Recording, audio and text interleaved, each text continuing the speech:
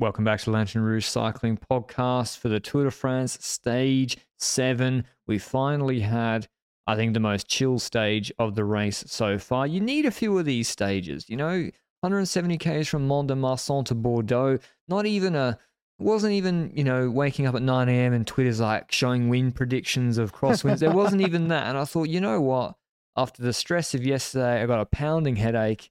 I'm running the old school sparkling water Panadol system like the older riders. We'll see how that works out. Let's just not watch the first 3 hours of this stage pretty much. So, and as I said, there's one categorized climb, the Côte de Bugey, 1.2 Ks, 4.3%. It's got 1 KOM point, not even Nielsen Powless in his wildest dreams will get in the break for that one. And then a very technical sprint into Bordeaux, a flat sprint wide at the end. Benji, talk us through, though, you were a little bit more attuned to what happened before the stage because there was adjustments or thoughts about or changes to the end of this stage. I sacrificed myself this morning to look at the change. And the first change was about the final. There was a pretty sketchy final in the sprint stage with some dangerous corners with 3.3 kilometers to go, roughly. And as a consequence, the CPA, so the Riders Union, basically, they went to the UCI and to ASO and asked for the 3 kilometer rule to be moved to 3.6 kilometers. So if you don't know what the 3 kilometer rule is, it's basically that if you puncture or crash in the last 3 kilometers of a sprint stage, then it won't count for GC. You will get the time of the group that you basically had the accident in. That being said, they move it to 3.6, which I think is, it's good that they care about safety, but it doesn't change a single thing safety-wise. Because if Jumbo-Visma wants to keep their GC riders safe, if UAE wants to keep their GC riders safe, and they know there's 2 corners within those 3.6 kilometers, they're still going to ride at the front until 3 kilometers anyway. And yeah, if we saw the other day on the moto circuit, if you're already at the front and your GC contenders in second wheel and your guy at the front still got some juice left, you still hold that position for as long as possible. Yeah. So, and also the fact is, and we'll get to this after the stage, the lead outs here are not good.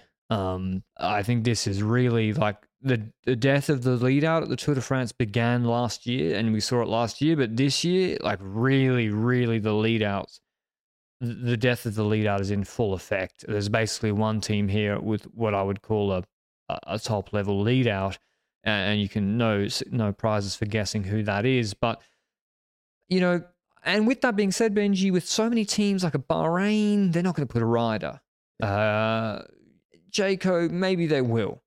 I'm trying to think of some other teams will split. Bora, they're not going to put a rider on the front to chase. And with Philipsen having won the first 2 sprints, I know this is a boring sprint stage. I know it's flat. I know there's no crosswinds. I know but it is a technical finish. Who is going to chase? Because Alpecin, I'm telling you, and I said it the other day, I already went on a long rant about this. Alpecin do not like being lent on too much. They'll put it one man. If another team puts a man, and then there's a joke break, they can control with one guy. They do not like dipping into Søren Kragh chase with 30 Ks to go. That's not what they want to do. And so I am surprised there aren't more teams apart from some of the French teams wanting to have a go on the breakaway because I really don't. I think a lot of teams don't either have the capacity or the willingness to help Alpecin for control this stage. I'll be honest, I think the answer for that is simple. I think Groenewegen's team, Jayco, I think even Lotto, that team, I think all the teams with a sprinter along those lines are still willing to pace. I don't see why they would give up after 2 stage wins of Philipsen to evade potentially winning another one because they still have a better chance from the peloton than with a random dude in the breakaway. I think Durbridge going in the break has no chance of winning the stage for me. Maximizes their win probability because it will put Alpecin under pressure. I agree with that theory. And then suddenly, you equalize the lead outs a little bit because right now, if Alpecin can do what they want with the lead out and Philipsen has the legs he has, as we saw from the previous 2 stages, you're not going to win. So I would be thinking about the game earlier in the stage. Should we use Durbridge to just kind of hold middling position at 30 Ks to go? Or should we try and make this overall stage more difficult for Alpecin? So, breakaway-wise, you basically hinted at it. Not that many teams intrigued to get in the breakaway in this stage. And hey, it's similar situation as the last stage. The fact that there's no KOM point, you mentioned it, Paulos ain't gonna go in the break for the first 70% of this stage, you know? So we see a breakaway, and this is one of the most humorous breakaway phases I've seen in a long, long time. We've seen an attack by Abrahamsen from UnoX, Oliveira from Movistar, Guglielmi from Arkea, and Burgodo, AliExpress Alpha Leap from Total Energy. So 4 riders in that breakaway, and the breakaway kept complete for a total of, I think, 600 meters before Movistar rider Oliveira gets a bit of a phone call on his radio because he starts talking to the team. And meanwhile, Abrahamsen is just off the back of the group, falling down to the peloton. He's like, I'm not doing this today. And then Oliveira waits for the peloton, all within 1 kilometer of the breakaway forming. And then Burgodo's in the wheel of Guglielmi, and he's probably like, well, this ain't going anywhere this way, so I might as well just go to the peloton again. And we've got a solo breakaway. And does it surprise you that a team like Total Energy with Burgodo doesn't want to spend the day on the breakaway, knowing that the only other chance of having anything in the stage is a 15th position or something for Sagan? I think Sagan should go on the break because what else is he going to do? You're paying him now just for exposure. He's not going to get you any results. He's basically not. He's no good anymore. But Burgodo, I actually think they did the right thing calling him back because I think he should try a flyer in Limoges tomorrow. It won't work. Yeah. Or maybe he can go on the break in Limoges tomorrow and there's more of a chance if other teams don't want to chase. So, and especially if Alpecin won't chase. So I think they did the right thing. Burgodo is actually probably their best rider almost on the team, calling him back. But yeah, as I said before, I'm surprised that other teams aren't putting strong rouleurs in the breakaway. So the breakaway was 1 man, and obviously that's easy to control for everybody in the peloton. We had a bit of a funny moment in the peloton as well. Van Baarle was basically riding in front of the UnoX train, and his Dutch jersey, if you look from the front, is red because the shoulders are red. And because he's riding in front of the UnoX train into the feeding zone, this one here of Jumbo just doesn't give him a beat on. Valid. He probably thinks it's the UnoX rider. I mean, yeah, Van Baarle should know. He should be able to tell he's Dutch. Dutch people and Scandinavians look very different. No, I shouldn't say that. They actually do. I actually can pick. Like, Christoph does look different to Van Baarle. But yeah, I think this one is going to have a few words because I think he missed a bit on later too. I don't think it was because he was in front of UnoX. He missed another bit on when Nathan took multiples. But so maybe Van Baarle was very dehydrated this evening. The IS, Benji. Has anyone dipped out of bothering to contest for this IS? Van Aert didn't lie when he said he's not going for green. He's not winning green. Yeah. Van Aert he's not winning green at this tour. Yeah. Whether he goes home or not. Is there anyone else that did Welsford go for it today? Because Philipsen cleaned it up once again. Well, when it comes to the KOM points today, I feel like the main names I saw in that sprint was the likes of Philipsen winning that sprint in front of Kokar, who's been doing well at the intermediate sprints and a bit less at the finishing sprints. He's second in the intermediate in the points classification as a consequence of getting close on every single one of the intermediate sprints. You get like 10 grand for second, I think. Oh, that's worth it for Cofidis, 10 grand. It's paying a salary. No, and you also get money for each IS. You come say like he would be racking up a fair bit of change. That's crazy. Then we've got Pedersen, who I think got fourth in that sprint. Jordi Mees was competing. The rest of the group, I didn't necessarily spot other riders, but yeah, those were the main names that were fighting for it. So it's not surprising that on these stages, Welsford is not fighting for it for me because he's too far in those points classification anyway. He just wants to win a stage. Exactly. That's his goal. And I think that's the same now for Ewan, the same for Cavendish, who were seen doing this way more before. They were seen doing this in stage 1 and so forth, going in the intermediate sprint. But anyway, intermediate sprint worries behind us. Anything else to add?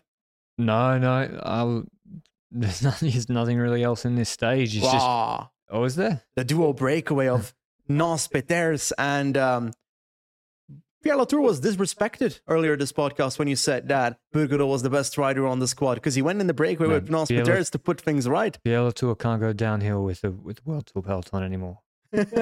Like, seriously, it's a problem. Like, he's a really strong rider, but they better not have got... Guglielmi better have got combativity, right? I don't know, but I would guess he would. Like, it'll be despicable. He's French, so... He did? Luke said he did, because that would be despicable if the poor bastard's been out all front all day. 2 guys join in late, trying to get some camera time later in the afternoon, and of course they drop him later on because he's been in a solo break all day. I mean, Okay, man, they should have signed Miguel Angel Lopez or kept Nairo. I'm telling you, I keep telling you, like, they don't have much here apart from Mozzato because poor old Barguil did the Giro and got sick or something or crashed, and like they're leaning on him pretty heavily. But I think Mozzato got a decent amount of points. But yeah, they joined him. I tuned in about now properly at about 40K to go, and already the GC teams were up there, Benji. There was no chilling today. Lotto came up early. Bora were there. Ineos are up there. So they really believe in Carlos Rodriguez as their main podium prospect. They want him to come third on GC, his best case. What did you see from UAE today in the run-in? When it comes to the run-in towards like the technical last 5-ish kilometers, I would say that Pogacar started using the Jumbo train because beforehand I felt like every time they tried to move to the front, they would be squished away from the front again. So maybe Pogacar trusts the Jumbo train more? I think, yeah, Trentin did a good job earlier, and then Langen just can't do it. Like, he can't do it, and neither can Bjerg.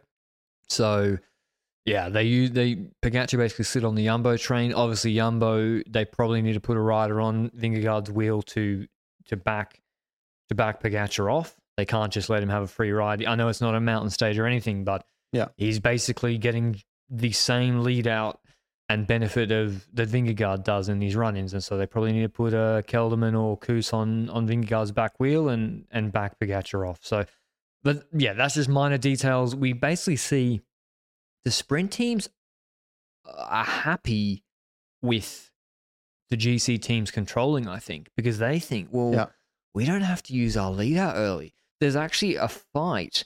And we also got to tell that Van Aert was at the back of the peloton. Laporte moved up. So Van Hooydonk starts sending it. We're now in the final, 10 kilometers.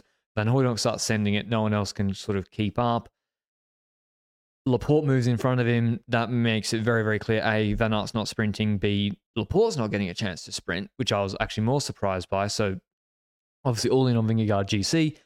But yeah, the other sprint teams, Benji, they were happy to fight for the second place behind Pogacar and Jumbo-Visma. They were like, well, Laporte's going to do a magnificent job, and so why would we put Søren Kragh or Jonas Strick up there? We can just slot in behind. And we actually saw Alpecin even, I thought Poggy was going to cop a big elbow, but they just slotted onto his wheel and just were happy to sit there in deep into the final.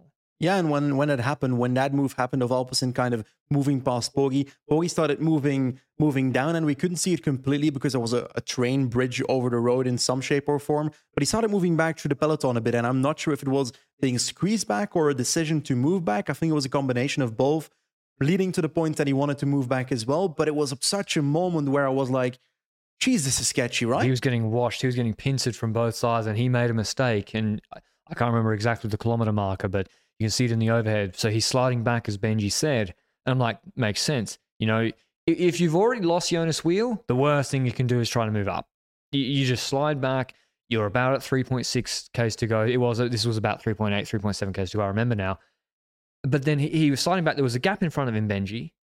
And then he sprinted forward, or he accelerated forward and then had to brake because two sprint guys just came across him because there was a space. And if there is any space in front of you, you think it's there, a lead out, they're going to gobble that up and they don't give a fuck who you are. Yeah. So but he's got good handling, good reflexes. But yeah, just sketchy moment. Laporte takes Vingegaard deep into the final. He eventually starts sliding down, and it's Alpecin coming up with less speed than I think the other days, where Ricard, I think the first stage in particular, Ricard really came through with speed in front of Adrian Petit when they were catching Asgreen. And this was more a steady lead out from Alpecin, and they were short on numbers because Ricard goes and it's like 1.2.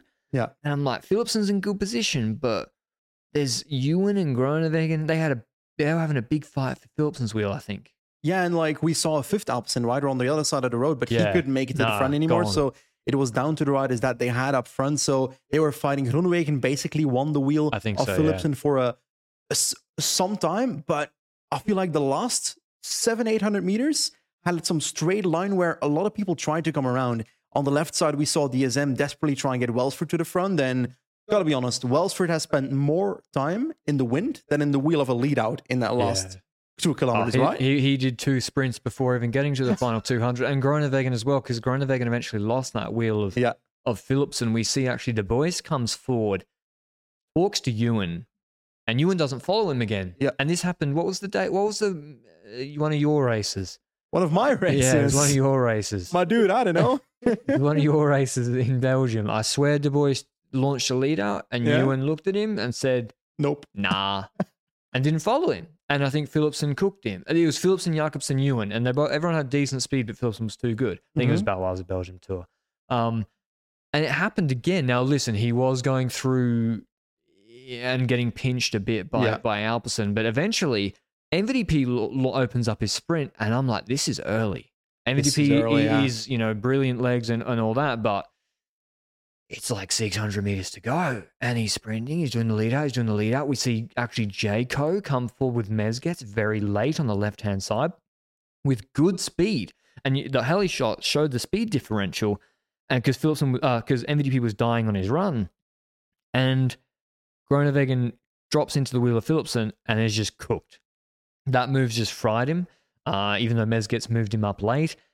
We see Binny fighting for the wheel of Philipsen on the right-hand side, and Pedersen's coming up the left on the inside, and then MVDP moves to the barriers, and Pedersen just gets squeezed, and that's his sprint done.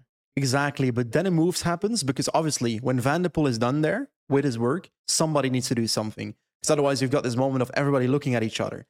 And that's where Philipsen does something really clever, because so many sprinters would at this point panic completely and start sprinting with 350 meters to go. And they'd lose the stage because they'd be leading out everybody else. Instead, Philipsen kind of slows down a bit. He obviously is still at a speed where he can respond to people. And he looks to his right and he sees that Cavendish is launching on the right side, because Cavendish is like, maybe if I launch early, I might be able to get initial separation and people might not be able to get my wheel by the time I reach the finish line. Which like UAE when he beat Philipsen last year. Yeah. Oh, Gaviria would do it at 500. I've actually pulled this off against Philipsen before. Yeah. Gaviria, I haven't seen it work recently, launching that early, only out of corners or before a corner. But yeah, Cavendish launched. I wet myself. I went, Cavendish! Yeah, he did. Cavendish! He did. Let's get a win. It'd be, good for the pod numbers for sure. And I mean, maybe he will while we're still talking about it. We've got another discussion point afterwards. Cavendish launches. Binny's sprinting. So Binny basically switches off to Cavendish wheel before Philipsen because Binny was behind Philipsen. So Binny sees Cavendish earlier than Philipsen. He switches off. He's getting back up to speed, getting into the draft of Cavendish. And he's got that wheel. I would say he's laid ownership to that wheel. Cavendish is sprinting basically to the right barrier because you don't want to open up both your shoulders. So he's got no space to the right of him. Oh, no, sorry, he starts going that way. And then Philipsen, Benji, he had basically started his sprint and then didn't go full. Yeah. And he waited, and then he basically swings fully onto Cavendish wheel, into Binny, basically, all the way to the barriers again. Binny has to brake to not get crashed. At least he needs to stop sprinting. Yeah, he had to stop, which is essentially braking. But yeah, he has to evade Philipsen, otherwise he crashes. And Philipsen comes out of Cavendish wheel and wins by a bike length again because he is the best sprinter here. He also didn't have to spend as much energy as probably every other sprinter in the final 4 kilometers with the way Alpecin kept him at the front, particularly Groenewegen and Welsford. I would love to see their power files, but I'm sure that Philipsen spent significantly less energy in the final 4Ks. I think so as well. And you hinted at it already. We've got that move from Philipsen towards Biniam. Let's set the scene first. Obviously, I've called Philipsen for about every sprint stage in this Tour de France as possible, in the same way that I called Pedersen for every sprint stage in the Giro and was completely wrong. But even with that in my back of my mind, I can't deny that this is sketchy because it's not the first time as well. And I feel like it's only a matter of time before Philipsen goes a tiny bit further and someone hits a barrier. I mean, the whole Alpecin lead out, frankly, at this Tour de France have been kind of like thugs. And listen, 3 from 3. You don't make friends. Sprinters are not out there to make friends, and you can't argue with the results. They got the best lead out. They got the best sprinter. If I was the DS of them, I don't think I would actually tell them to do anything differently. I'd be like, of course you got to take Cav's wheel. Get Binny off that wheel. If he wants that wheel, he can fight you for it. If I was their DS. So, of course, from the sporting perspective, to get results, they're doing the right thing. But clearly, like, Philipsen is going to crash someone very badly in a sprint soon. Yeah. He nearly did to Van Aert. He nearly did to Biniam. Maybe next time it's Groenewegen or Welsford. Yeah. And they don't break. Yeah. Maybe they don't break. If Binny doesn't stop sprinting there, he gets pushed in the barrier. But it's not just Binny. It's Van der Poel on Binny on stage 4. Yeah. It's Rickard nearly crashing Asgreen on stage 3. Very, very dangerous. I don't know how Asgreen didn't crash. He came up underneath him and smashed his bars when he was sliding backwards. Very dangerous. And, you know, the lead up's been super aggressive. So I do think though, like, again, is it a relegation? Yeah. Like, and I went back and looked at the Van Aert one with Philipsen. I know there's a bend there, but I didn't realize that Van Aert physically had to put his elbow out on Philipsen because Philipsen closing to the barrier so hard. To me, that's a relegation. I even think when Philipsen looked at it, if you go and look at his body language in the seat when his partner shows him the footage and the time elapses, he thought he was getting relegated. He was like, I fucked up. And he was, you know, when you're trying to explain how you've done something wrong, I feel like he thought, oh, that was on the limit there, how I went all the way and he had to physically touch me. There has to be a yellow card system, Benji, because the commissaires do not have the cojones to relegate someone who has won the sprint unless they have crashed somebody. So only if you crash somebody will you get relegated if you've won the sprint. If you win the sprint, no one crashes, Binny's just a little bit mad, it takes... And the rules are kind of vague. They're not going to relegate anybody. So we need a softer system. If we take a look at the deviation rule that exists now, I got it in front of me, 2.3.036 in the UCI rules. Riders shall be strictly forbidden to deviate from the lane they selected when launching into the sprint, in so doing endangering others. So to be clear, you can deviate from the left side of the road to the right side, from the right to the left. You can swing left, Like left, right, 10 times. Cav swung, but no one was near him. You can do it 10 times back and forth from one side to the other side. Yeah. It doesn't matter as long as you don't danger, as long as your behavior is not dangerous to someone. Yeah. And the problem with this rule as well is that what is endangering someone? Philipsen doesn't endanger Biniam because he stopped sprinting. But that's stupid, eh?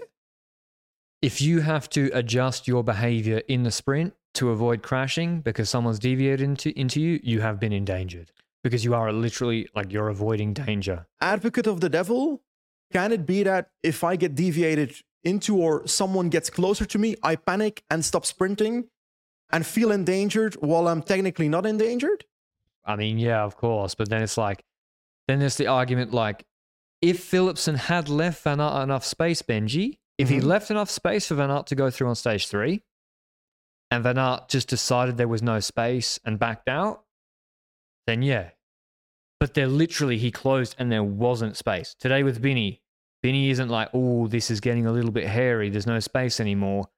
No, like he got closed and there's nothing he can do. So I think if they're not going to relegate people, and I think this is one, because frankly, like, I mean, if it's not, then yeah, people can just... And Binny was angry at the finish too. He put his hand up.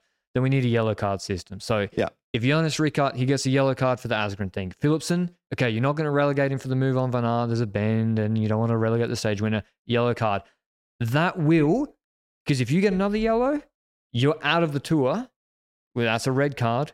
2+1+1. Yes. That will change behavior. I've got two things to say about that. Yellow card system, I love it for the reason that if we take a look at Van der Poel's behavior towards Biniam, for example, that can also punish Philipsen in the future if you give Van der Poel a yellow card there, because Van der Poel got relegated that stage. Has no influence on Philipsen winning the stage, regardless of the fact that Philipsen won that stage because Van der Poel pushed Biniam away. Otherwise, he would not have been in a competitive position. So Van der Poel's move caused Philipsen to be able to win the stage. But Van der Poel gets punished, Philipsen gets not punished. If you punish Van der Poel with a yellow card, which means that if he does it again, then the team of Alpecin gets punished because it's a team sport, right? It's not an individual sport, it's a team sport. Everyone on the team gets a yellow. No, only Van der Poel in that behavior. But how's it punishing the team? Because if Van der Poel does it again, then he's out of the race. Okay, understood. So that would also be a reason, but I've got one major issue with our entire system we're bringing up here. What are you going to do on a one-day race? Oh, how many sprinting one-day races are there? Come Mate, all the Belgian 1.1 races are basically. on. Yeah, you guys can all kill each other for your front page and Jesus Christ. for your front page and Omloped Newsblad. No, yeah, I mean, okay, Eschborn, Frankfurt, we'll have to workshop how it works there, mate. But yeah, again, actually, that was a small group. And that's true. People deviate in small groups too. Like, what's his name? Costa on the guy on Lotto, Krohn in Tour de Suisse or Romandy or something. So, and also, yeah. when it comes to last year, when we saw was it Bingo Bongo Tour or Balwaza Belgium Tour, the one where the Quick Step team was basically bullying Wellens to make sure that Schmidt could take the bonus seconds. The Quick Step team could get yellow cards there. Yeah. And Schmidt wouldn't get, Schmidt won the race anyway in that golden kilometer because of the behavior that Quick Step did, but at least there'd be some punishment that could lead to the team being punished, I guess. No, Wellens didn't want that smoke. Get out of here. But I think, do I think Philipsen, if he's sitting on a yellow card, he gets one more, he's out of the Tour, closes Binny that aggressively? Maybe he does. He would have won the fucking stage anyway. Yeah, but maybe he does. Yeah, but as you said, maybe he's like, well, I can just take. There's also the option to take half of Cav's draft. You don't need to close all the way. You can, like when we had Groenewegen and Ewan, okay, neither of you are perfectly on the wheel, but also you're getting some draft. Does it stop him closing all the way? Maybe, maybe not. But then, okay, he doesn't. He gets the second yellow. He keeps the stage. And then, yeah, he's out of the Tour. I think it's tough. I mean, is it tougher to send a guy home from the Tour or to relegate a winner for a borderline action? I don't know. I don't have an answer to that question, but I also believe that if we take a look at the sprint, Philipsen rode the perfect sprint intelligently. Yeah. He waited for Cavendish to launch, got to his wheel, took his draft and so forth. But if you in the process of doing something intelligently hinder someone, then you're doing something wrong. Anyway, speaking of Cavendish, who was sort of the instigator of this whole action, he comes second after Philipsen, Biniam third, Mozzato fourth. That's actually a decent result for Arkea. Groenewegen fifth, Jordi Meyer sixth, Bauhaus seventh. Why didn't they bring Bennett? I mean, it makes no sense. Like, Bennett won yesterday in Sibiu Tour. Like, against... Yeah, I know, but it's just silly. Bauhaus 7th, Cockard 8th, Christoph 9th, Pedersen 10th. He got squeezed out of it. Welsford 13th. He hasn't really been able to open up his sprint. Fabio, mechanical Lucal squeezed out. No mechanical today. The legs are good. Because it was curious that I was surprised Quickstep were pacing so much, Benji. I was like, well, they do have confidence in Fabio after his crashes. So maybe he feels good, which is actually a good thing. But Fabio hasn't been able to open up his sprint. I feel like half the quote unquote big sprinters haven't been able to do anything sprint yet. Well, if Alpecin's lead out is just better than them, their position is Narnia. And let's talk about that. Big fan of the podcast, Ryan Mullen. He's not here for Bora Hansgrohe, as well as because Bennett's major fan, big fan. He has been integral to that Bora Hansgrohe lead out for Bennett. And Van Poppel being the quote unquote best lead out in the world, which he's now losing that title at the moment. Yeah. And he's not done really very good lead outs here.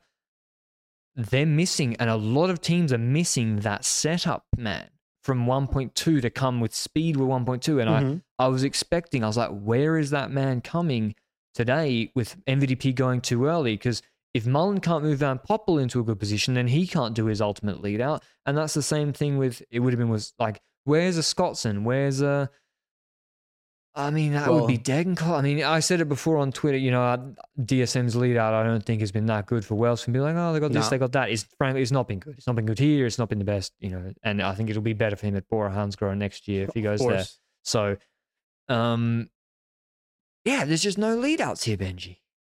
I agree with that. And Lotto was hit. Like, let's be honest about it. It's a shock that the Buist was in the... They're doing a decent job. The fact that the Buist was there still, even though Ewan didn't use him, that's good after the crash he had. Guarnieri's gone. Yeah. But when it comes to other teams, I agree with you in that assessment that there's a missing man in those early kilometers. The fact that Fred Wright is able to do that role, Fred Wright was setting pace. He came to the front with like 12 Ks to go. Yeah. Saw there was no one there. Oh, he was like, "What? Where is everybody?" Went back, and then at 2 Ks, 1,800 meters to go, he's at the front. I'm like, and Laporte's just at the front. And Laporte was fucked. Yeah. It's just, yeah. There's no.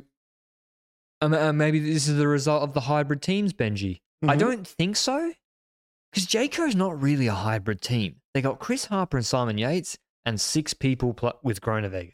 Like, it's still enough numbers for a sprint train. Bahrain are a hybrid team. I understand that, and they have done as good a job possible. But really, it's Soudal Quickstep are not looking good, Benji. Fabio's crashed aside, but they have aged out bad. They're aging. I think they got, I'll say it again, they were lucky to win 2 stages last year. And then, frankly, when they came back to France, we didn't see them for 2.5 weeks.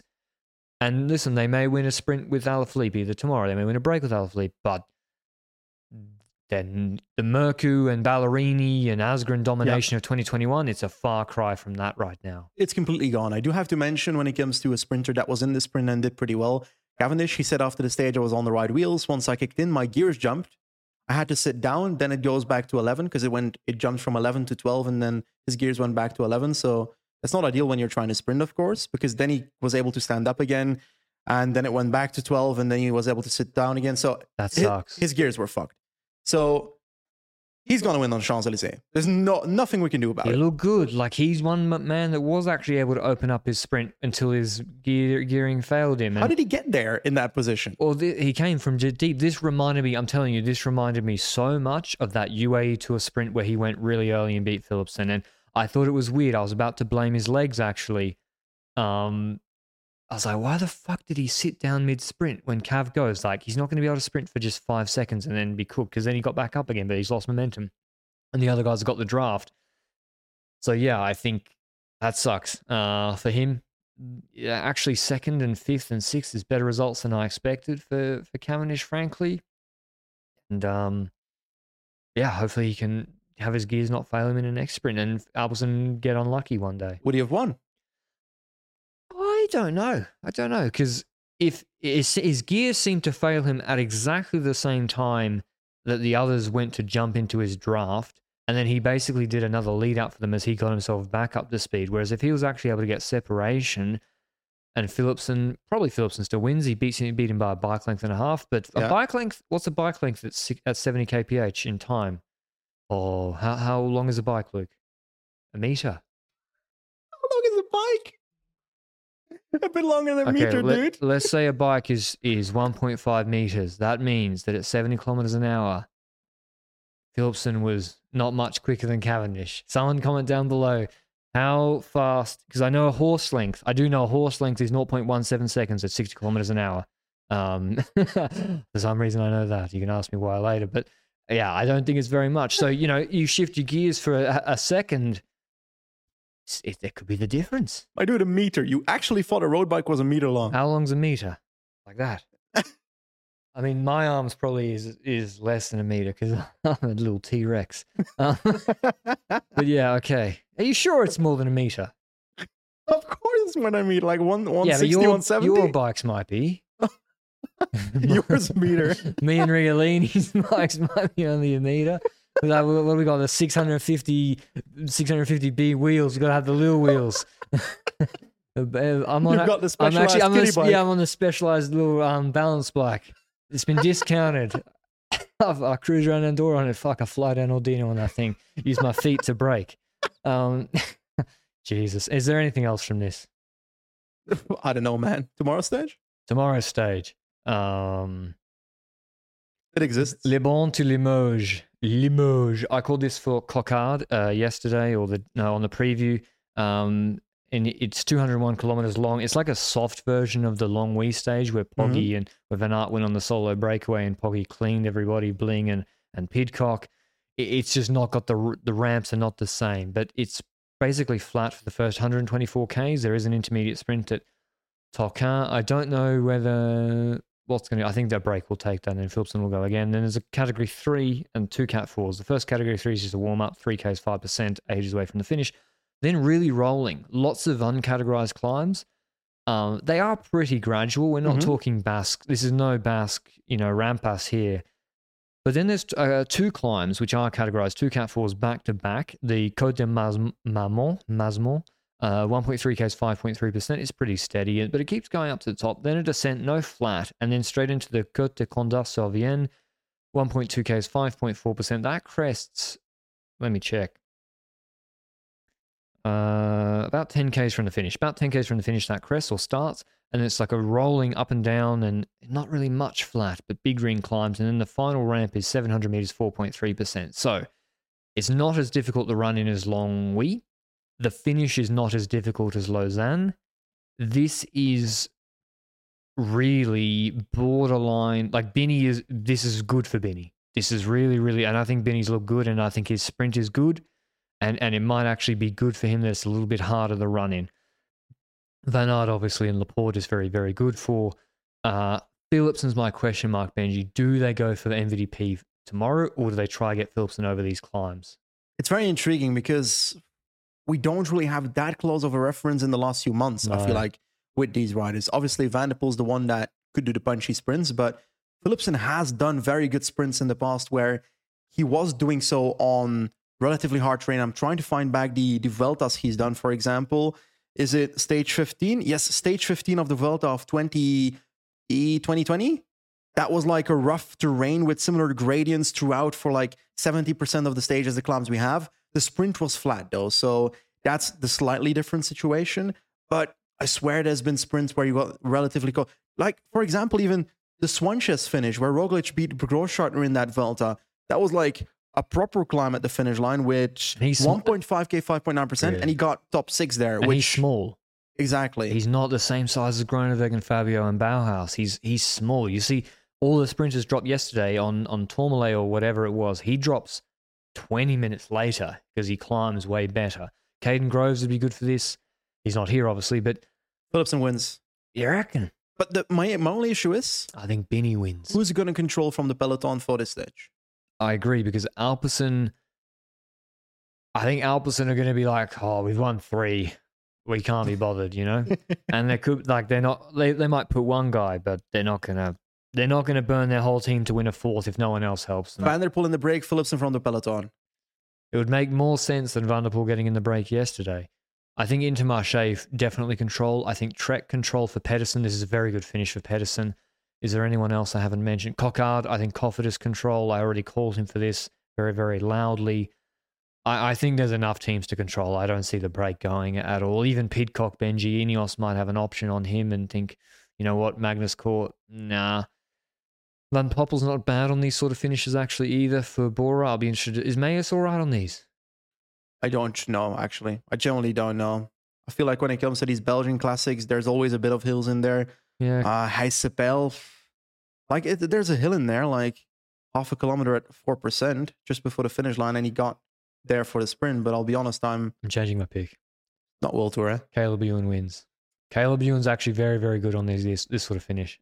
He's won a Baloise Belgium Tour stage. It was actually quite difficult. Giro last year where he crashed. Yeah, that was harder than this finish. And okay, I don't think these 1.2K 5% climbs, they're going to hurt, but I think he's in good shape. And he's not like the shape Benjamin when Tirreno last year, he was the first person to drop. And it's like, what the fuck? Yeah. I think he's in decent shape. So these steady climbs, 5%, you know, Poggio Ewan does them no bother, no muss, no fuss. So yeah, they're 10K from the finish, 4%, 700 meter finish. Very, very good for you. And I like it. I like this for him. Okay, that's it for the wrap up for this stage. Did you pick Philipsen? Philipsen, yeah. But there's some sad news from the House of Israel today. Van Marke is forced into retirement because he has a heart issue, which is, I still remember as a Belgian in my heart the days where he was fighting in Omloop, 1v1 sprint at the end of it against Tom Bonen, absolutely destroyed Tom Bonen in the final sprint. I was so hyped because I swear he was riding for Garmin back in the day during that period, and he's always been that rider that got so close but never really got the top prize at the races where he really wanted to win. Like Roubaix, he got so close so many other times. There were years where he was absolutely the best cobble rider on flat cobbles, and he couldn't pull it off because he had so much bad luck. Crashes or mechanicals or, Sad. Yeah, sad. And last year, you know, he continued when he was sick and he rode a lot. So hopefully he's okay. Health obviously comes first. But yeah, it's a shame he's stopping, you know, but not really much she could do about it. Yeah. And the classic season is finished anyway. So, yeah. I think the other news was Israel, and there's some peace race that's being maybe launched in October between, it would be in Israel, UAE, and Bahrain, and maybe Saudi will join later. I don't know how that will, and it's supposed to have like Grand Tour winners, etc. But that could also just mean Chris Froome going, like a Tour of Wonder. So that will also cut across going to the Tour de France route reveal, which ASO also run criteriums in Singapore. So Vingegaard didn't go to the Tour de France route reveal because he was getting a bag at Singapore for the ASO's event there, and I don't know if Pogacar gets paid to go to the Tour de France route reveal, or just free flight and accommodation in Paris for a weekend is also not so bad. But so it'll be interesting to see if that gets off the ground. That's supposed to be the end of 2024, I think. Like, obviously, that's a sports washing initiative. Let's be honest about it. But the peace race, Benji. Yeah. Disrespect to the original peace race, which is U23 Côte de l'Épée Junior and Côte de l'Épée Under 23, which is very, very big races. For there was a different one before that, if I recall correctly. I think it was a German peace race about 20 years ago. It was a Soviet peace race, yeah, goated race. What's the next peace race we have in North Korea? Yeah, maybe Dennis Rodman can organise that with his biggest fan. What's the guy that was on Intermarché who came fourth at Roubaix? Tom de Vrient. He's Dennis Rodman's biggest fan. A bit of trivia for you all. Anyway, that's all from us today. We'll be back with the Limoges stage tomorrow. Brian Coquard trying to get the job done. And make it 2 from the first week for Cofidis. But I hope you enjoyed it, and we'll see you tomorrow. Ciao.